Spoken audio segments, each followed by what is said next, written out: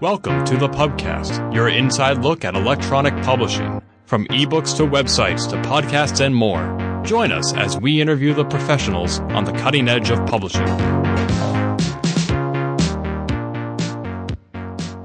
Hello and welcome to the debut episode of the Pubcast. My name is Ken Gagne and I am not your host. Think of me more as a recurring character.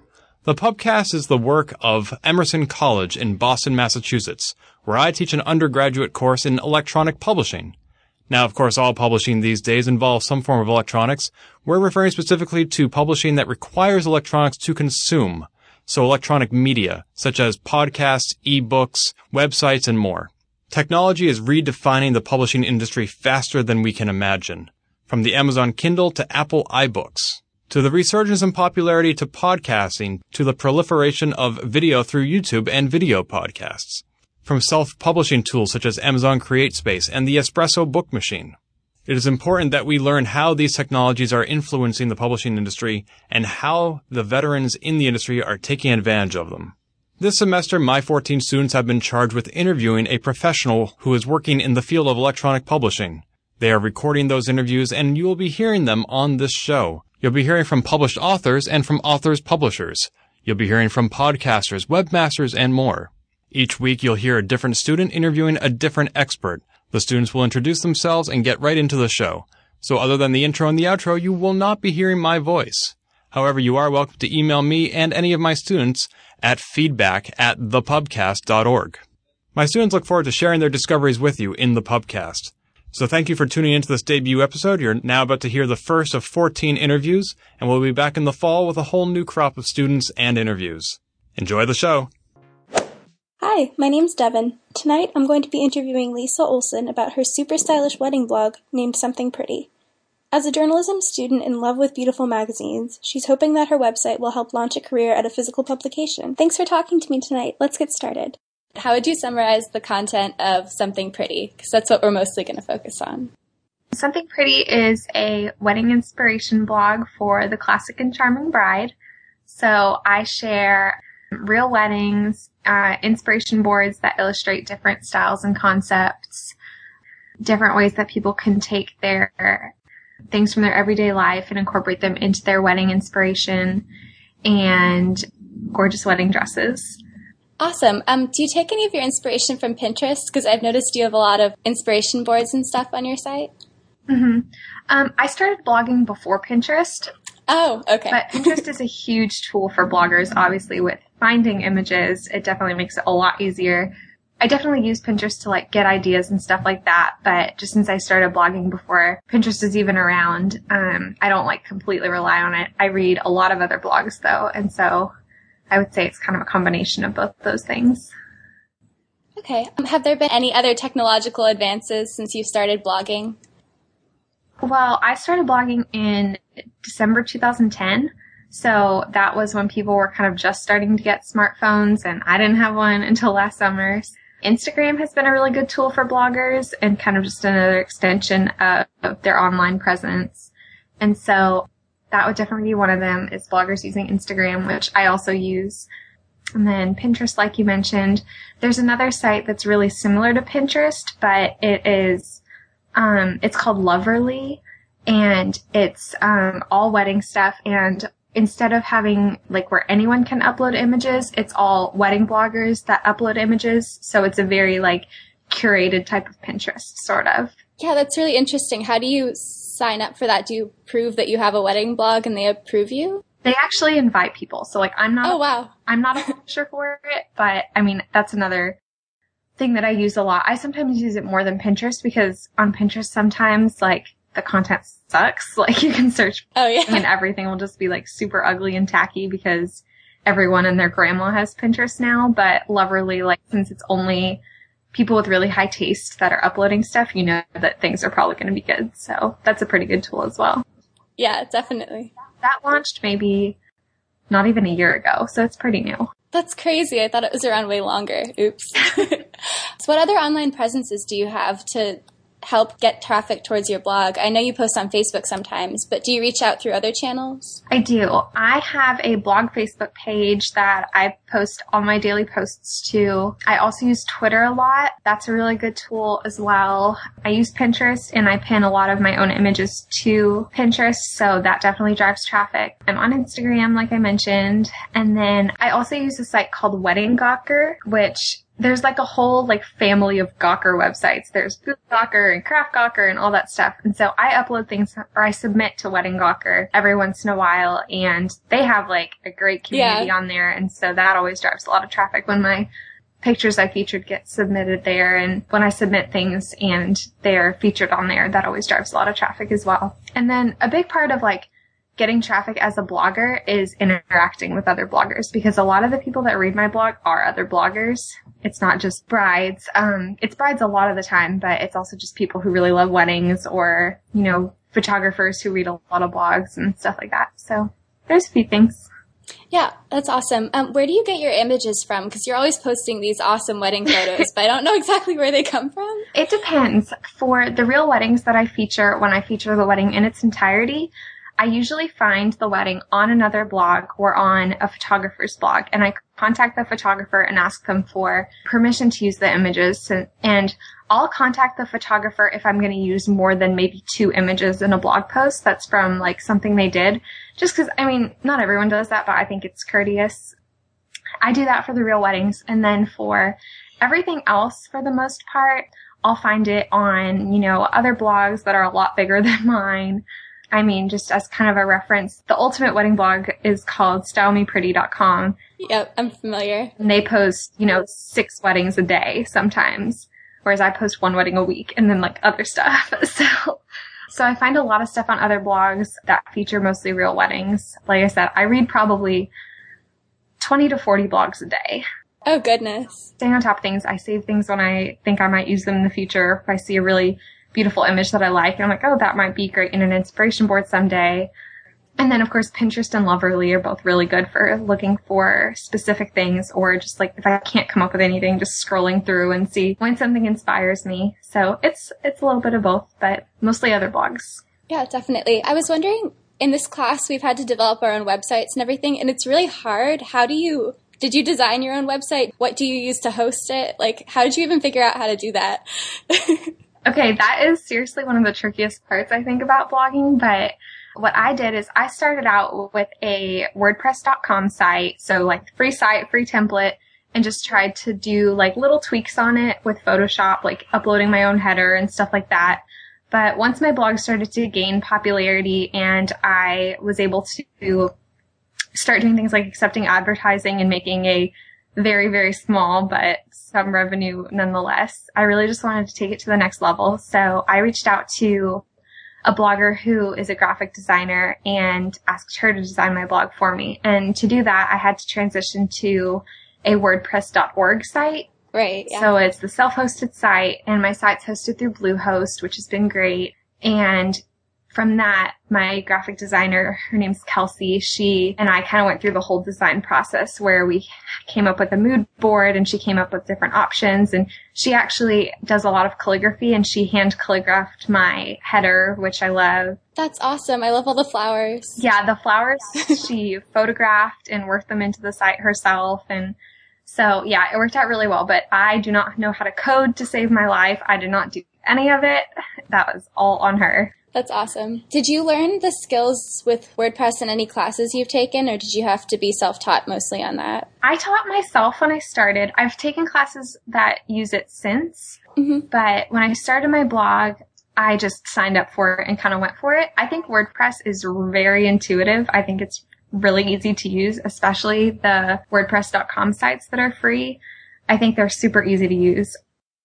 WordPress.org sites are a little bit more complicated, I think, just because you're dealing with things like plugins and there's just a lot more options. I mean, WordPress is really good for, their forums are awesome. So anything that I haven't been sure about, I've been able to find for the most part. That's awesome. Have you been using any analytics of any kind on your site? Do you look through Google Analytics or anything like that? Yes, I use Google Analytics. I probably don't use it as much as I should. My WordPress site has the Jetpack installed into it, so I can see my like general stats. The only thing that doesn't have is unique visitors. So that's the only thing that I do use Google Analytics for. But other than that, I can find, my page views, my most popular posts, what Google search terms brought people to my blog, which can sometimes be super funny, what people have clicked on and stuff like that. I can do all that through WordPress, and that's through a WordPress plugin. Yeah. Cool. What are some of the words that would bring people to your site besides just like wedding and pretty and something? I don't know. I always try to tag all my posts with anything that I think people might search for. So a lot of the times it will be those things. For example, free printable, will you be my bridesmaid cards? That's one of my most popular posts because when my graphic designer finished designing my site, she also made these printable cards like as kind of like a launch thing. Oh. And that's one of the most popular things on my blog. And I love the idea that, people are finding that. I'm trying to think. I wish I had off the top of my head what some of the funny things were. But to give you an example, I can jump on right now and see what people were searching for today. A lot of the times it's not anything super interesting. It'll just be blue and pink wedding or whatever, but yeah, maybe there were some good ones today. Let me check really quick. Is that part of your SEO? Do you keep that in mind with the tagging? Yes, definitely. And SEO can be weird sometimes, but yeah, I do tag everything I am pretty diligent about that. So, okay, the top search terms today were, will you be my bridesmaid cards printable? How to accessorize a Swiss dot wedding dress, navy and coral wedding, Lily Pulitzer wedding, and something pretty, which is the name of my blog, obviously, DIY glitter vase, ombre bridesmaid dresses. There's a pretty big variety, but usually it is wedding stuff. Yeah, definitely. You mentioned earlier that you have a lot of interaction with other bloggers. Do you have a lot of interaction with readers? I saw there was a comment section, but do you get a lot of those? I don't get a ton of comments, but I've learned just kind of from tracking my traffic and number of comments, I definitely don't think that comments are a very good reflection on how much traffic a blog is getting. Oh yeah, for sure. I mean, Dana comments on all my blog posts. She is my number one commenter. Of course she does. At least you've got a support system. 2 years running. That's awesome. Yeah, I would say that most of my comments are from other bloggers. The only times I really get reader questions are if it's someone that is looking for something, where are those bridesmaid dresses from, or what kind of flowers are those, or something like that. I remember this summer you were talking about how you had an opportunity, was going to the store and trying on all the dresses and everything. Was that through Something Pretty, or how did that come to be? Okay, that was probably the highlight of my blogging career. Oh, good then. Anthropology, which I'm sure you know and love, yep. I write a line, which is called Beholden. And I met the social media director for Beholden at an event I went to in November here in Austin. Mm-hmm. And we started chatting, and I started talking to her about my blog, and she asked for my business card. A couple of weeks later, I heard from the Beholden social media director, and I chatted with her, and she was like, yeah, if you want to do something together, let me know. And I was like, this is an awesome opportunity, so I'm going to kind of go big or go home. And I pitched doing a whole week of posts on Beholdens. What we ended up doing was a real wedding in which the bride was wearing a Beholden gown and used a lot of Beholden decor in her wedding. There was a roundup of my favorite products from the Beholden website. We did a Q&A with the Beholden stylist, which was really fun. And then we did a giveaway. My favorite part was we did a tour of the store in Houston. There's only 2 Beholden stores in the country, and one's in Chicago. So they invited me to the store. I went with a photographer, and they basically gave me the whole experience of what it would be like to be a Beholden bride, going in, having an appointment, trying on gowns, getting styled. It was so much fun. We had the best time, and the pictures turned out beautifully, and just everyone at Beholden was so welcoming and so supportive. And Beholden has been a great support to me ever since then too. They'll pin a lot of stuff from my blog, and they'll post on Facebook when I've shared something else from Beholden on my blog. And so that was a really awesome partnership, and that was so much fun. That's awesome. Are you trying to line up anything else like that, or are you just waiting to see what opportunities arise? At the moment, I'm not. Right now, I am kind of focused on job hunting. I want to write for a bridal magazine, and so if that happens, I'm going to have to change a lot of what I do on my blog currently just because of agreements and stuff. So I've kind of put on hold doing any more big advertising campaigns or brand partnerships or anything, and just holding off on that for now till I figure out what I'm doing with the job. Yeah, no, definitely. That's super exciting. So I'm guessing you definitely want to be more in the print aspect than the online, because I know there's a couple online wedding magazines. I love magazines. Print is my first love through and through. Yep, same here. I am definitely focused on getting into a print magazine and working there. Really, the reason I started my blog in the first place was to be able to show potential future employers that I know the industry and that I can come up with content every day. And even though I think magazines are doing a lot better than newspapers and the industry is not gonna die, I hate it when professors say that. I don't believe it. That being said, magazines do have a bigger online responsibility than they used to. So a lot of the times, someone that works in editorial for a magazine will also be, publishing to the magazine's blog or managing their social media or anything like that, especially for smaller publications where kind of all the jobs are a little bit malleable between the employees. I just wanted to be prepared. Yeah, no, definitely. That's a good idea. Are you going to start phasing out Something Pretty? Expecting to probably be able to still share things like inspiration boards and kind of more snippets of my own life, which I've started to incorporate a little bit more in the last couple of months, shooting the things that I do around town. Just this week on Tuesday, I posted pictures from a floral arranging class that I took. So just stuff like that, that's still inspirational and very visual, but not necessarily wedding-y. It's definitely going to change a little bit. Yeah, no, that definitely makes sense. This is so weird. You're sounding super Southern after you've transferred to UT. Austin is a super creative city, but they do not have a good bridal magazine. They have their general Austin wedding guide, which is 300 pages of ads and then maybe 10 pages of editorial content. Not what I'm looking for at all. Do you want to stay in Austin after the scene there good for what you would like to do? I am planning to move to a big city in the southeast. So I have my eye specifically on the Raleigh, Durham, Chapel Hill area. Atlanta is a big one. Charleston's a big one. So there's a couple of cities that I've kind of pinpointed that have quality bridal magazines that I'm aiming toward. We'll see. Hopefully I'll know soon.